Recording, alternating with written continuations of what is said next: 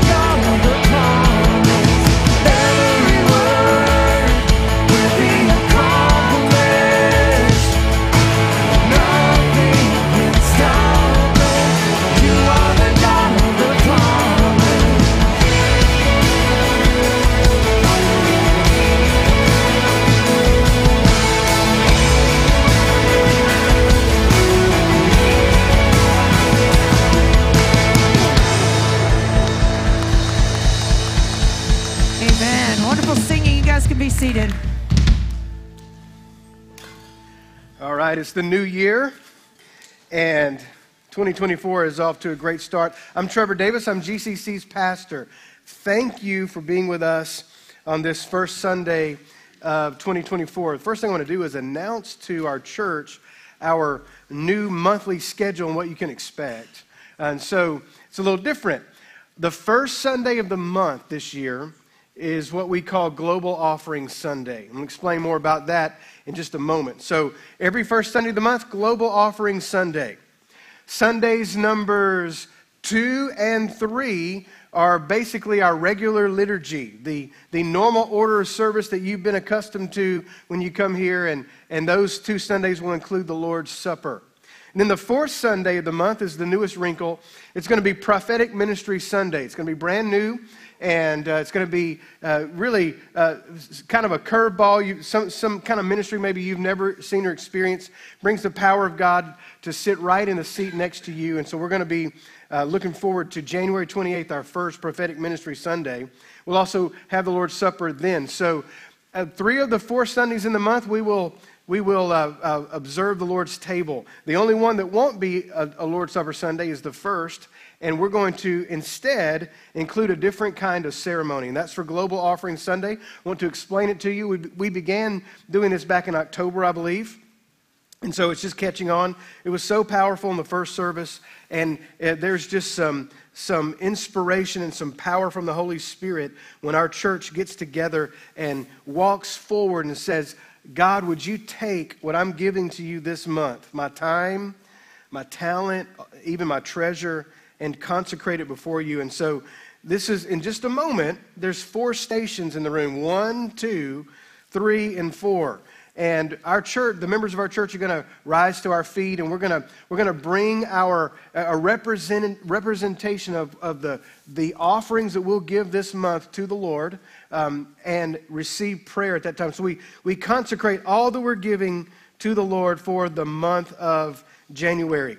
It's an opportunity for our members to encourage each other as we financially support our church together. You're going to see it. There's some good peer pressure there. It also provides a tangible offering experience for the year 2024 because people don't carry around cash and checks hardly anymore. Most people do their transactions digitally in our world today, on your phone, on your computer, and it's all invisible. It's not tangible. And so we said we wanted to give an opportunity for the believers in our church to come before the Lord with something tangible, saying this represents all of the invisible ways I'm going to give to the Lord this month, and I want it to be prayed for and to be blessed. Let me tell you something else, another reason why we do Global Offering Sunday. Listen to me very carefully. This is important. It reinforces to our children that they belong to a family who demonstrates their faith by generosity. You know, your children need to see that you give. They don't just need to suspect that you do it. Amen? And so this is a great teaching moment here. So bring your children up there to be prayed for with your offering. It's fantastic. We call it Global Offering Sunday because even though we have a one-fund approach to giving in our church, we give more to missions now than we ever have. And so as the sun rose on planet Earth today, our missions dollars were going across the world, and they're supporting church planters and pastors and the gospel and new churches in Kenya, in Uganda, in Mexico, and all the places that Harvest International Ministries are in and that we support. And so this is the time of the month where we say, God, we know you're going to take what we give, and we're asking you to maximize every nickel around every inhabitable continent on planet Earth, make disciples for the nations. And so that's why it's global. Now, I need something I forgot. It's on the front row. It is an object lesson. In your seats, an envelope. In the first service, my wife and I brought an empty envelope to the station that we chose because we put the offering in it for the second service. Because most people give digitally, the idea of Global Offering Sunday is this. This envelope represents our offerings to the Lord for this month that we're having church leaders pray for. So if you give digitally, or if this was not the day you normally give, bring an empty envelope to one of these stations and say, Lord, all that I give to you this month, even if it's not today, I want your hand on it, I want your blessing on it. Or if you are giving today, put it in that envelope. And when you come forward, there's going to be an elder at these stations. And one of those elders is going to say a short 10-second prayer over you and your family and your giving to the Lord for this month. And so you'll just place your envelope or your giving in these receptacles. Now here's how it's different than the Lord's Supper. When the Lord's Supper is over, it's a real happy kind of celebration time. That's the way we want it to be. And so there's like chatter. At the end, when you make your offering and get prayed for, I'm asking our church to return to your seat and pray and meditate. And let's just be reverent and quiet before the Lord until the ceremony ends and we stand to sing again. Let's make that different. Let's make it a prayerful time. And so in just a second, I'm going to have us stand after I pray. And as I'm praying, I'm going to ask you elders to come and take your stations. Now look, none of these stations are assigned. You get to pick whichever line you want to go in. What my wife and I do is we wait till they all fill up and then we go to the shortest one. And so, or you might look and go, I think that elder might pray a better prayer over me this month. You can do that. Just don't tell him that because we don't want his head to get big. This is a time to show love and solidarity as a church, the holy moment. And as we start 2024, we're going to do this the first Sunday of every month. This is a huge moment in our church's ministry. And so let's treat it that way. Let's bow for prayer as I pray. Elders come. We'll get ready. Father, what a privilege it is to be a part of a church that's this generous. And God, I pray that for our first global ministry offering this month, God, I pray that the members of our church feel the power of God when they're prayed for. I pray that they know that you look on our generosity and see it. And I pray, God, that just like just like that couple told me after the first service, they're going to do Financial Peace University. They're believing, God, that you're going to turn their finances around. God, I pray you do it for the members of our church in the second service today. God, bless this time for the nations. In Jesus' name, amen. Let's stand together and go to it.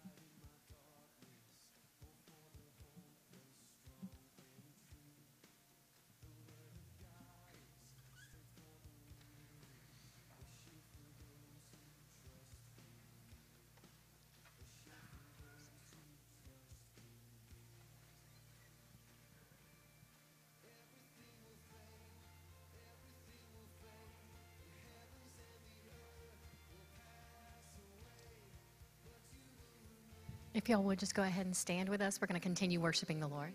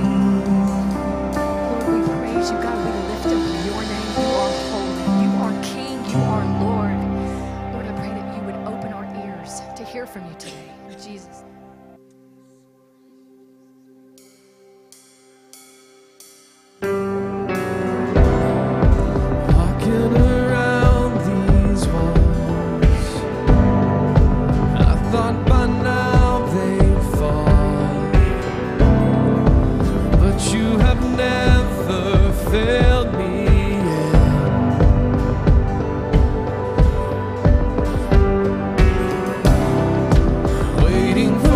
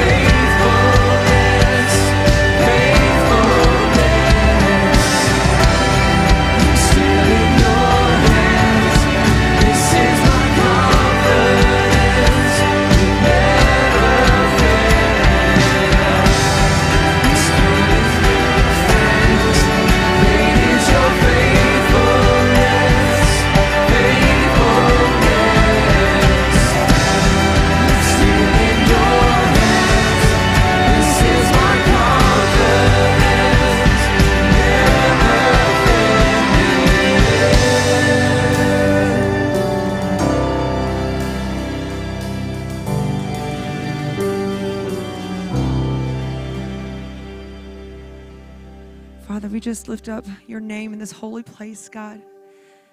Thank you for showing up. Thank you for allowing us to come at your feet and worship. God, I pray that you just be with Trevor's words, Lord. That it'll touch each heart in here, God. The thirsty, the hungry. Lord, you're so full of promises. We thank you so much for this opportunity to worship you today. In your holy name, amen. You guys can be seated.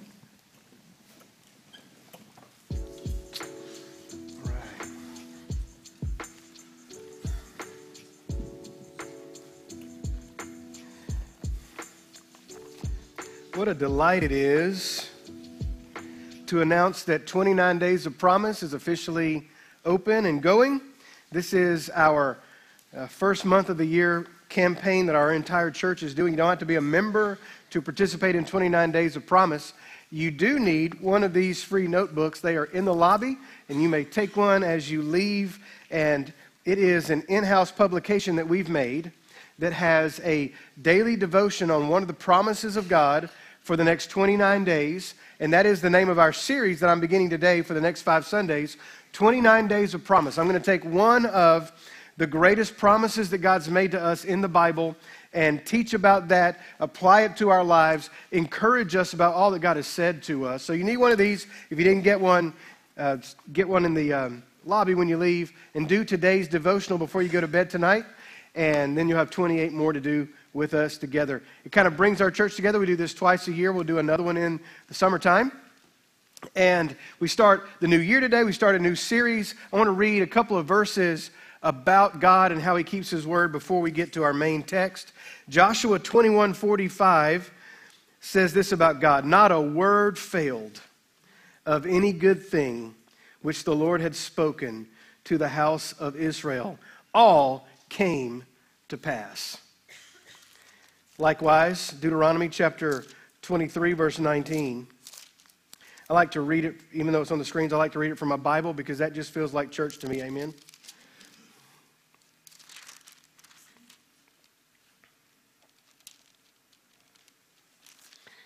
If you want to read Numbers 23:19, don't look at Deuteronomy 23:19. It doesn't say the same thing.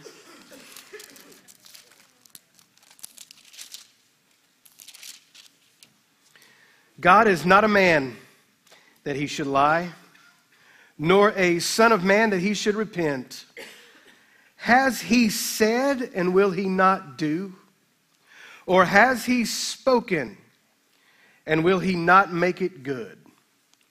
My brothers and my sisters, I want to declare to you on the truth of the Word of God that God's never told a lie, and that every promise he's ever made, he's either kept or he will keep for us. Today, as we begin 29 Days of Promise, find Ezekiel, the prophet Ezekiel, probably somewhere in the middle of the Bible that you have.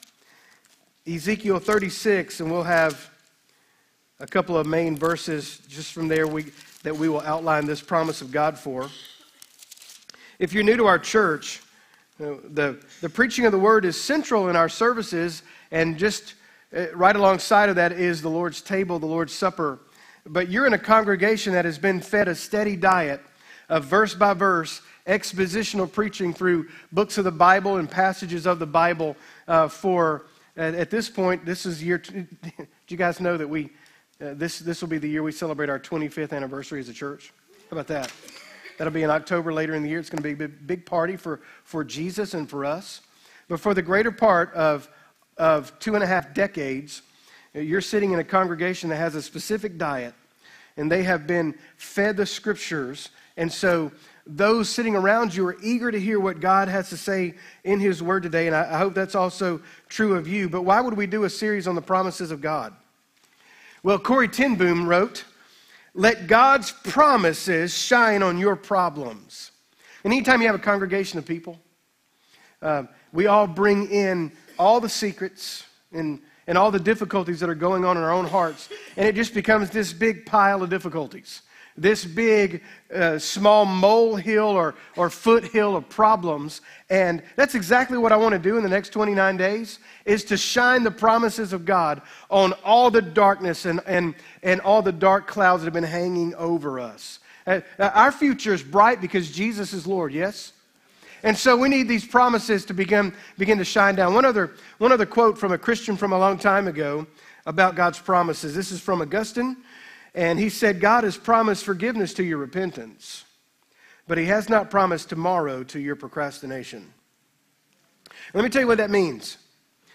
God has said that if you will obey his gospel, that if you'll come to him on his terms, if you'll repent and believe and be baptized, you'll become a child of God. You'll go from being an object of his wrath to one of his dearly beloved children. He will keep that promise that if you will believe and repent, you'll receive his forgiveness and a new relationship with him. But what he hasn't promised you is that you have plenty of time to make a decision like that.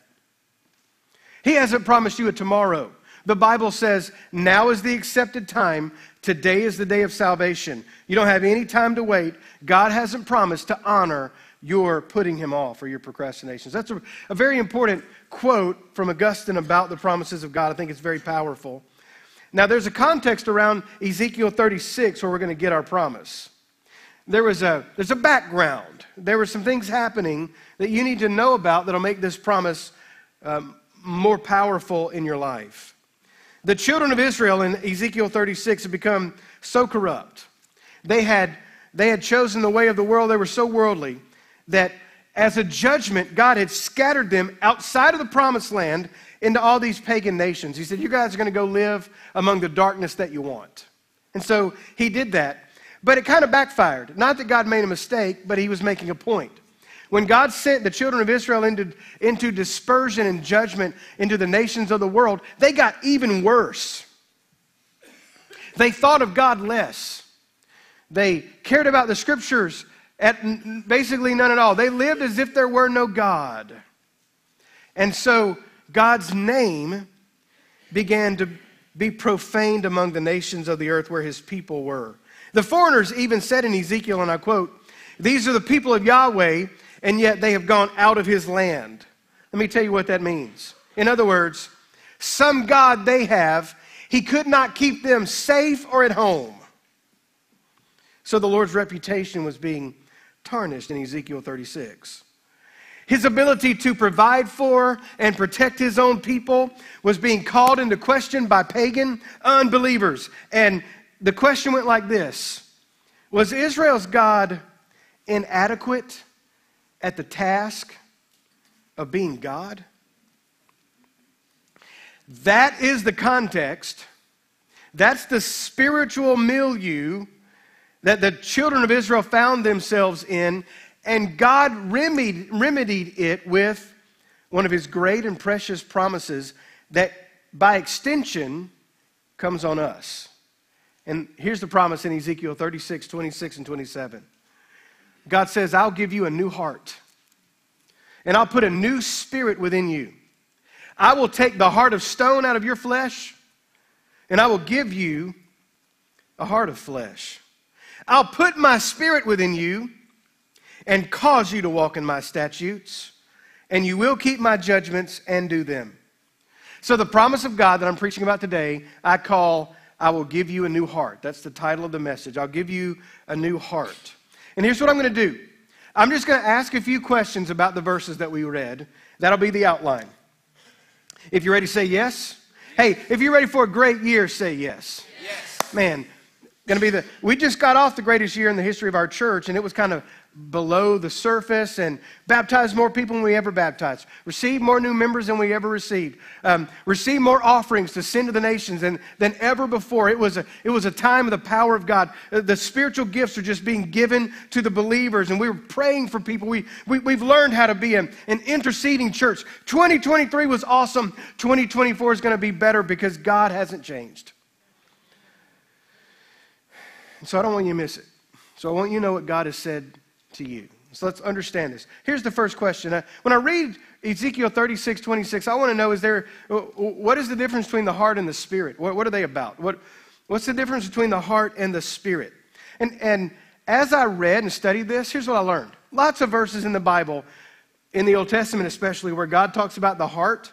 He also talks about the spirit in the same sentence. It's as if they're handcuffed to each other. So it's not that we need to make a big distinction between them. They go together. It's like the left and the right. the front and the back, the up and the down. They're just two sides of the same coin. But theologians are going to give it a try, and they're going to try to tell you what the heart is. And they're going to say something like, your heart in the Bible is almost never mentioning the physical organ, with the 4 chambers and the ventricles and the blood. This is figurative language. This is metaphorical. So the heart in the Bible includes your mind, how you think, your will, the desires that you have, your emotions, what you feel. In fact, if you want to narrow it down, your heart in the Bible is the center of your personality. It's who you are, and people know your personality, they know you. If people know you, they've kind of felt your heart. Your spirit is a little different. Your spirit is that inner person that's in you. Let me tell you about your spirit. When your body dies, your spirit still goes on. And so your spirit is here for the next world too. Your spirit is, the Bible says in Genesis 1, that God breathed into the man, into Adam, and he became a nefesh kaya, a living being, a person with a soul and a spirit. So your spirit is the impulse that drives you. It drives your desires. It motivates your thoughts. It causes you to do what you do. So your heart and your spirit go together. They're closely tied together in the Bible. Now you kind of know a little bit of the difference between the heart and the spirit. That's not what's important to know in Ezekiel 36, though. God wants you to know in Ezekiel 36 the difference between a heart of stone and a heart of flesh. And that's what I want to explain to you now. That's the next question. What's the difference between a heart of stone and a heart of flesh? Well, if you're a person with a heart that's stubborn and rebellious and insensitive to the things of God, you have a heart of stone. And in this promise, God says, I'm going to replace your heart of stone, the stubborn, rebellious, insensitive part of you, with a different heart, a heart of flesh. And a heart of flesh is soft, impressionable, and responsive to the truth of God. So you're either stubborn, rebellious, or insensitive to God, or you're soft, impressionable, and responsive. You either have a heart of stone or a heart of flesh. Here's what's interesting. If there is an Ezekiel chapter 36, then we know that there must be in Ezekiel chapters 1 through 35, right? And in 1 through 35, we wonder, has God spoken about the heart and the spirit before we get to Ezekiel 36? And if you just do a little concordance search in your Bible software, you'll find Ezekiel 18. In Ezekiel 18, it's one of the most famous chapters in the Bible about what happens to the sinner who dies. And in Ezekiel 18:31, God says this, and I quote, he says to the children of Israel, go get yourselves a new heart and a new spirit. For why should you die, O house of Israel? Everybody look at me. In Ezekiel 18, God says to the children of Israel, go get you a new heart and a new spirit by yourself. And then that didn't work. And it was a test God gave them. So when we get to Ezekiel 36, he says, you know what, I'll do it. I'll give you a new heart and I'll put a new spirit within you. But he didn't take away his former command, because good theology is found in the Old Testament and the New Testament. And here's what we find out. In Ezekiel 18, when God says, go get yourselves a new heart and a new spirit, he's saying, I'm holding you responsible for your own choices and your own actions. Theologians call that man's responsibility. Everybody say man's responsibility? All right. So you got railroad tracks, like train tracks. On one of the tracks is man's responsibility. You get to Ezekiel 36 and he says, I'll give you a new heart and I'll put a new spirit within you. That's called God's sovereignty. It's his prerogative. It's his sovereign grace. And so here's what I've learned when I put the Old Testament and the New Testament together. Man's responsibility on one side and God's sovereign grace on the other. They run on not completely parallel tracks. Because if you have a train and if the tracks ever meet, then the train stops going. You derails. Because the tracks are straight, because the wheels are straight. But when it comes to man's responsibility and God's sovereign grace, they're on slightly parallel tracks. So they run side by side and eventually they come together. They come together in Philippians chapter 2. Here's the New Testament teaching on this. Man's responsibility, God's sovereign grace, run on slightly parallel tracks. Eventually they intersect, they coexist, and here's what we learn. Man cannot make himself a new heart unless God gives him one. Does that make sense? So we read in Philippians 2:12 and 13, back-to-back verses, man's responsibility in verse 12, God's sovereignty in verse 13. He writes, Paul to the Philippian church, "Therefore, my beloved, as you've always obeyed, not in my presence only, but now much more in my absence, work out your own salvation with fear and trembling." Philippians, Christians in the city of Philippi that only has one church, I'm not with you, the Apostle Paul writes. I was there. I'm gone now. I'm doing other travels. I'm doing other missionary trips. But now, I remind you, work out your salvation with fear and trembling. You prayed to receive Christ. You've been baptized. You've been marked as a believer. You've still got some work to do. But what kind of work is it? Work out your salvation with fear and trembling. If the book of Philippians ended at Philippians 2 verse 12 with a period at the end of that sentence, we'd all be in big trouble. Because if your salvation depends on your work, you're going to blow it. You're going to ruin it.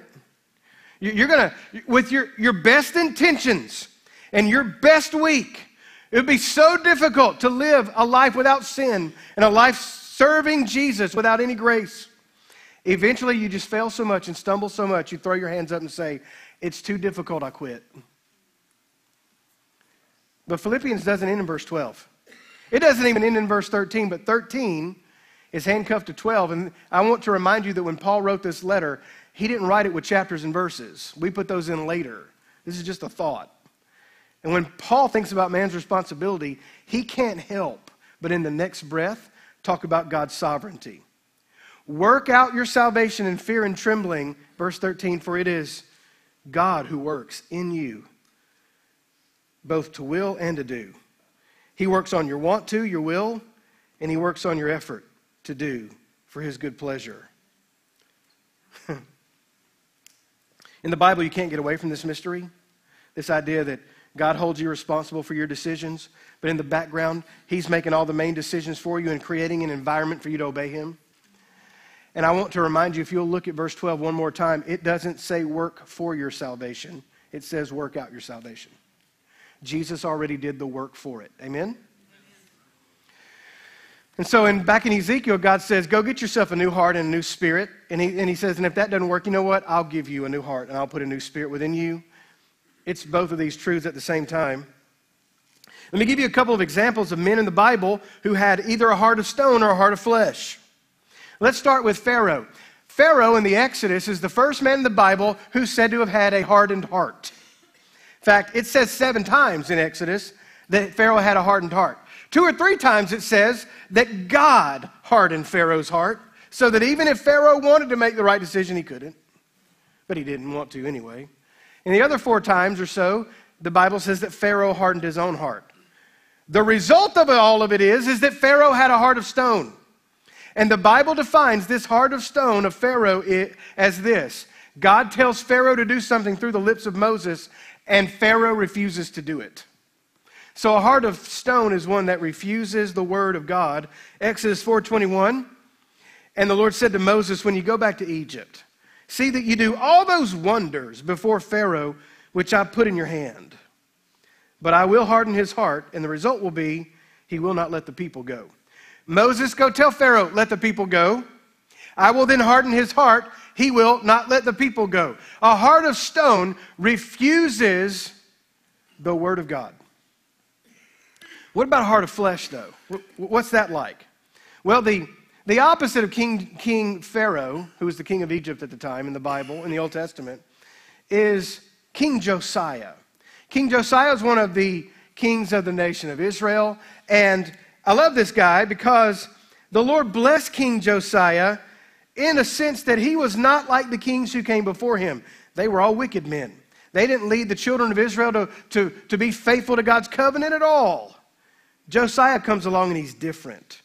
His heart was soft before the Lord, and so we read in 2 Chronicles 34:27 God says to King Josiah, because your heart was tender. The result was you humbled yourself before God when you heard his words against this place, against its inhabitants. You humbled yourself before me. You tore your clothes and wept before me. And the result is, I've also heard you. You see, hearts of flesh get the ear of heaven. If you have a heart of stone, you hear God's word and refuse it. If you have a heart of flesh, you are tender before God, you humble yourself before him, cry out to him, and he hears you. I will take away your heart of stone, God says, and I'll give you a heart of flesh. All right, so now that's the difference between the heart of stone and the heart of flesh. You need to know what they are. A couple more questions before we apply the word to our life today. The next question is, well, Pastor, if God's promised to give me, along with all the Old Testament saints, a new heart and a new spirit, why do I need a new heart? Well, one of the answers is this: because I'm not full of goodness on the inside of me. And instead, I'm overcome with wickedness in my inner man. My sinful nature has polluted every part of me. And if that's true, where does the Bible say it? Proverbs chapter 20, verse 9. Who can say, I've made my heart clean, I am pure from my sin? That's a rhetorical question in the Bible, and the answer is, no one but Jesus. My brothers and my sisters, is it news to you that the scriptures teach that you should be suspicious of what's in your own heart? I must not trust my heart. It's a poor leader. It doesn't lead me on the narrow road, and it doesn't point me to God. In fact, my heart's worse than I ever thought. Jeremiah chapter 17, verse 9. The heart is deceitful above, what does it say? All things. Do you understand that the first part of Jeremiah 17:9 says that your heart is a worse liar to you than the devil himself? The heart is deceitful above all things. It is desperately wicked. Who can know it? Jeremiah 17:9 says that even though you know you better than anyone knows you, you don't even have the capacity to plumb the depths of your own heart. Who can know it? Well, the very next verse tells you who can know your heart. I, the Lord, search the heart, and I test the mind. Now, you know as well as I do, as defective as my own heart is, I am a skilled actor.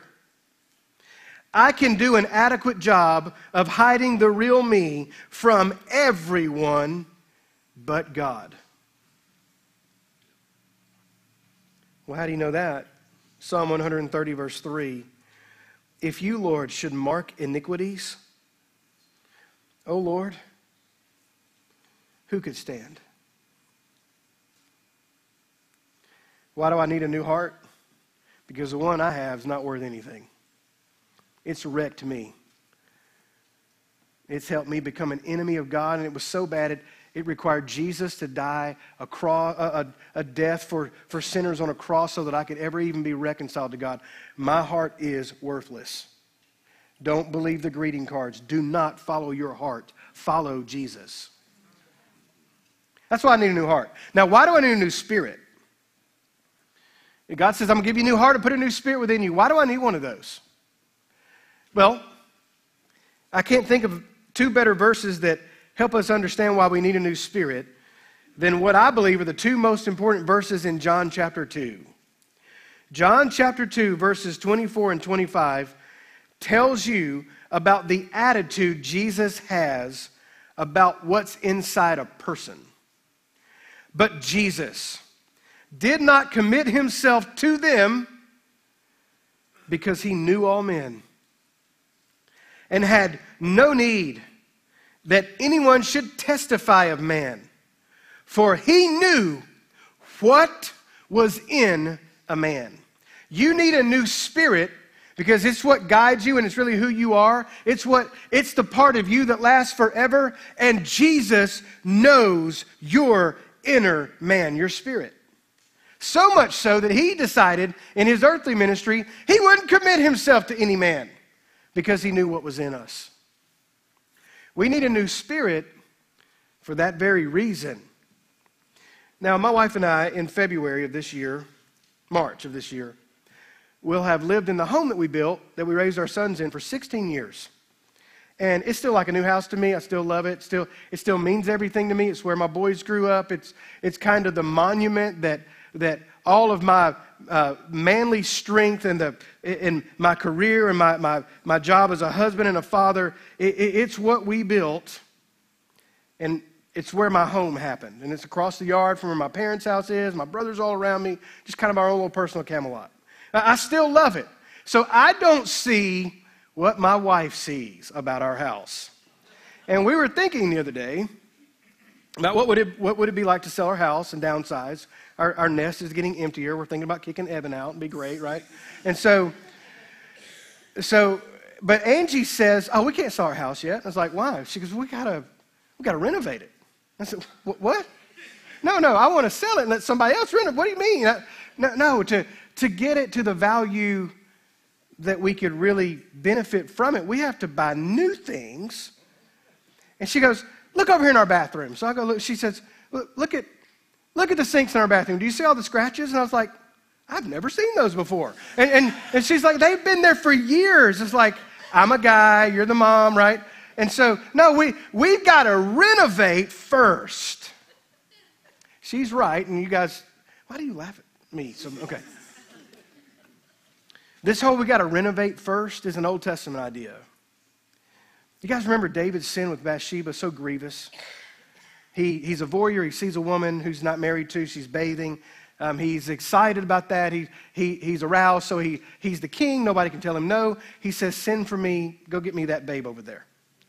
And so he uses his power of the throne. He brings her to his house. She gets the idea of, man, I'd love to be able to say I was with the king. They commit adultery. The problem is that adultery is wrong. It made God's top 10, yes? It is a destroyer of homes and families. The other problem with this particular adultery was her husband happened to be one of David's most loyal, most fierce fighting men, Uriah. So he commits adultery. They didn't have ultrasound and all that back then. You couldn't find out if you were expecting a child for much longer. Then all of a sudden, she comes to him and she says, "I am expecting your baby." And he says, "Well, that's not good." And so he comes up with a scheme. And he says, "I'm the king. I can make things go away." "Oh, man, but I'll have to make her husband go away. And that guy's good to me, and he's the best fighter. But you know what? My reputation is still important. I'm going to hide this." And so not only does he commit adultery, but he sends her husband out to the front lines of the battle, and he tells his general, "Pull everybody back, leave Uriah exposed, let him fall in battle. Everybody will think he's a great man, he fell in battle. Nobody will know why I'm doing this." And David thinks for a whole year, got away with it. But the Bible says in the Old Testament, beware your sins will find you out. And so God sends a little bony-fingered prophet named Nathan. Nathan's not some cool prophet. He's not he's not a guy that anybody was listening to at the time. He didn't have any top 30, hits on the prophecy charts or anything. But he did have a story. And he came and he told David a story about a little ewe lamb, and it was owned by a poor family, but this rich guy came and stole the one ewe lamb from them and sacrificed the ewe lamb to throw a big party for his friends, leaving this poor family bereft of their family pet. And David says, "That man will die." And Nathan says, "You're that man. That little ewe lamb was that pretty girl you brought into your house. And she belonged to Uriah, and you had him killed. You're that man." You remember that year later, David just broke. And he was destroyed by his sin, and he was overcome with guilt. And by the power of the Holy Spirit, he wrote Psalm 51. Do you remember this? And look what he says. Remember I told you that in the Old Testament it was we got to remodel, we got to renovate before we get things right. And in Psalm 51:10, David wrote, "Create in me a clean" what? Heart. "And renew a steadfast" what? Spirit. See, heart and spirit is Old Testament. Create in me a clean heart and renew a steadfast spirit within me. Renovate me. I don't even have any market value left. God, you got to come do this work. And you know what we're going to learn? This promise of God that we're studying, God says, I don't do renovations, I replace. I'm not going to take your worthless thing and just shine it up. I'm going to take it out and give it a transplant. And I'm going to give you a heart and a spirit that's worth having. And so there was this lingering fear that in the Old Testament times that what they had by grace could be taken away from them through their disobedience. And so David is thinking, oh my goodness, not only am I about to lose the kingdom, I'm about to lose God for what I did. I'm going to sin God away from me. So the very next verse in Psalm 51, David says, do not cast me away from your presence, and do not take your Holy Spirit from me. Why did David pray that? Because David's predecessor was another king that failed, King Saul, and God did remove his Holy Spirit from King Saul. And David looked at that and said, that's the worst thing that can happen to anybody. God, please don't leave me. That was the old covenant under Moses. If you do what I say, we'll have a great relationship. There's a new covenant. In fact, I didn't tell you this, but this is Ezekiel's version, the verses we're reading, of the new covenant, where he's going to give us a new heart and a new spirit. That new covenant that he made to the house of Israel and Ezekiel and Jeremiah is repeated in the New Testament in the book of Hebrews. And that new covenant, that new agreement, that new relationship that God promised to the children of Israel, he also promises to the church. In fact, it's what makes the church. It's the agreement we have with God. It's a better covenant established on better promises. Hebrews 8:6. And now Jesus has obtained a more excellent ministry, inasmuch as he is also mediator of a better covenant, which was established on better promises. These promises of God that I am preaching to us this month are the better ones. They're the ones that we can count on, and we say, Lord, I'm so glad to be part of your family because this is true in the Old Testament. It's true in the New Testament, and it's true today. And you know what? This new covenant that we're under, God doesn't take his Holy Spirit away from his people anymore. When you become a Christian, you receive the Holy Spirit, and he lives in you, Jesus says. He'll be with you and in you. And so you can't lose God. That's what eternal life is. It lasts forever. Now, as I land the plane of this sermon, I want to give two applications. I want to give God's why. I want to tell you why God would give you a new heart and a new spirit. And then I want to give us our what. I want to show you the results of having a new heart and a new spirit from God. So the first thing is God's motivation. Why would he do this? Why does he promise me a new heart and a new spirit? Well, the first reason that he promises you a new heart and a new spirit is for his own glory. Are you okay with God being for God more than he is for you?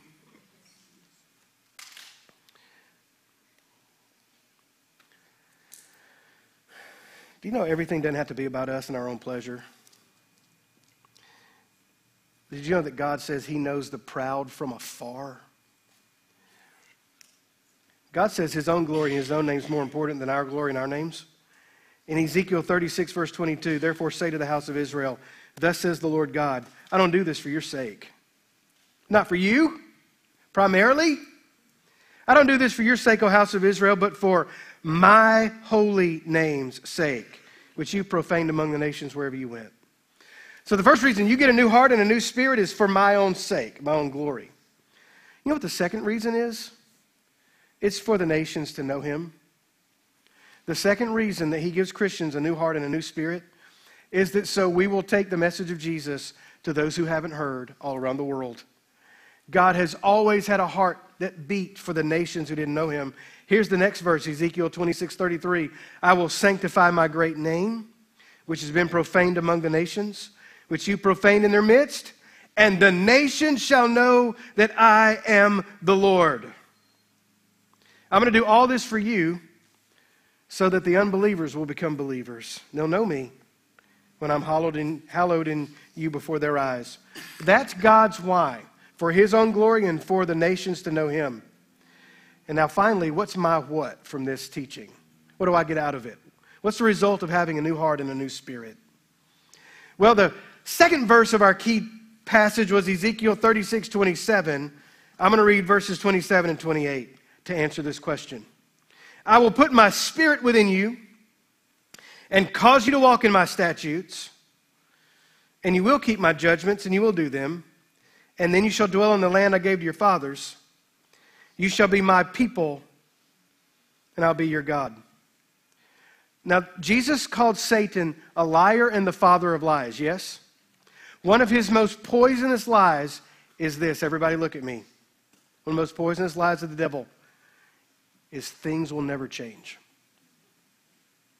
Whatever's happening in your life, whatever's going wrong, whatever suffering you've been going through, all the hardships, all the trials, all the losing your jobs, all the divorces, all the rebellion of your children, all the addictions that you have, all of that mess, the enemy can build on your emotions and in your darkest hour whisper into your ear, it's never getting any better.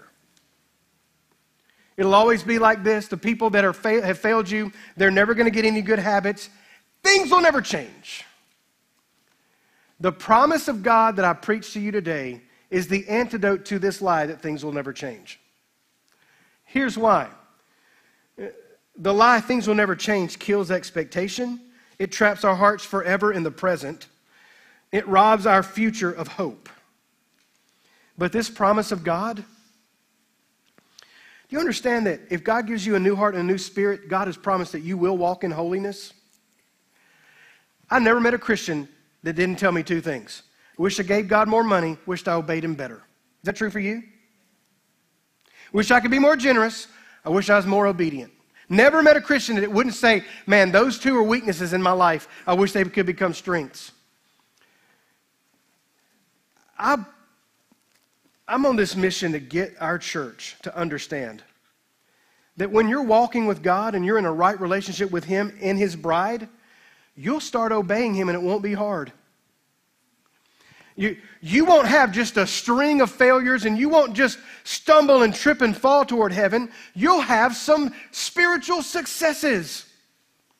And the reason I can say that is God has promised it. He said you're going to walk in holiness. In verse 27, he said, I will cause you to walk in my statutes. You will keep my judgments and do them. If you've tried that and only been marginally involved in your local church, no wonder you failed. Because this is a collective you. It's plural. It's a y'all thing. It's not a just you. And you can't walk with God and not walk with his people. It's like, look, you can't be my friend and say, I don't like your wife. Amen? Nobody says that because of the wife I have. But if they did, that'd be true. I love you, Jesus. It's your church I don't like. And he goes, you don't like the bride that I'm perfecting? So you walk in holiness together. The second result of having a new heart and a new spirit is you receive God's promises. Now, this promise was a big one. You shall dwell in the land that I gave to your fathers. And God says to his children, hey, look, I promised Abraham, Isaac, and Jacob the promised land, and that's where you'll live. And when I give you a new heart and a new spirit, you get to go back and live there. You get to have my promises. That's good because we're studying the promises of God this month. And finally today, the third result of having a new heart and a new spirit is that we'll know the Lord.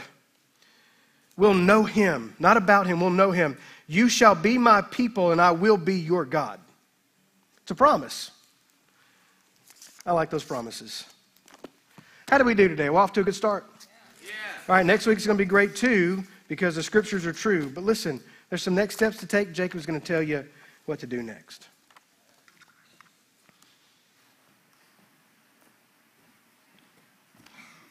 All right, as we're finishing up, I wanted to remind you one last time that we do have some of these in the lobby. So if you haven't got one, go ahead and get one if you want to get the most out of this series. The first devotional does start today. There's also small group material So look forward to that in your small group this week. If you're not in a small group, if you're a guest and you'd like to still participate with us in this, we do have a small group for you that meets during this service. It's in our Connect group. They're going over this material too, so you can catch it next week. You can find out a little bit, if you are new, on the back of your worship guide. There's a kind of a 3-step thing. The first step is fill this card out to say hello to us, and then there's also a gift waiting for you in the lobby. They can even tell you a little bit about the Connect group if you want to be in that small group. It's a great place to meet some folks, so encourage you to do that. Everyone else, if you grab these, go ahead and finish filling them out. Put a prayer request on there. You can place these on the wooden boxes on your way out. We're going to have the prayer ministry team this morning, so they'd love to pray for you. So if you're on the prayer ministry team, would you come forward, go ahead and line up the stage. They'll be ready to receive you for prayer. It is a blessing and an honor. I wanted to encourage you, don't rush off to lunch. Lunch will still be there. In fact, the lines are probably long right now, so you might as well wait a little bit anyways. Come receive some prayer. They would love to pray with you and for you, see what God has for you today. And I love asking this question. Based on the truth that I just heard, what do I want God to do in my life? Do I want God to retain something in me? Do I want to lean into that promise?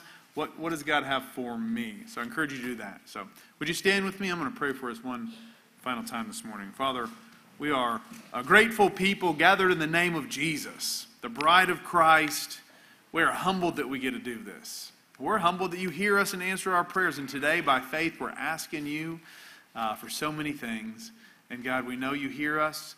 You like to give us good gifts, and so we're going to ask. In Jesus' name we're thankful. Amen. You are dismissed. Come on forward. Let these folks pray for you. They'd love it. Make some lines. Line up.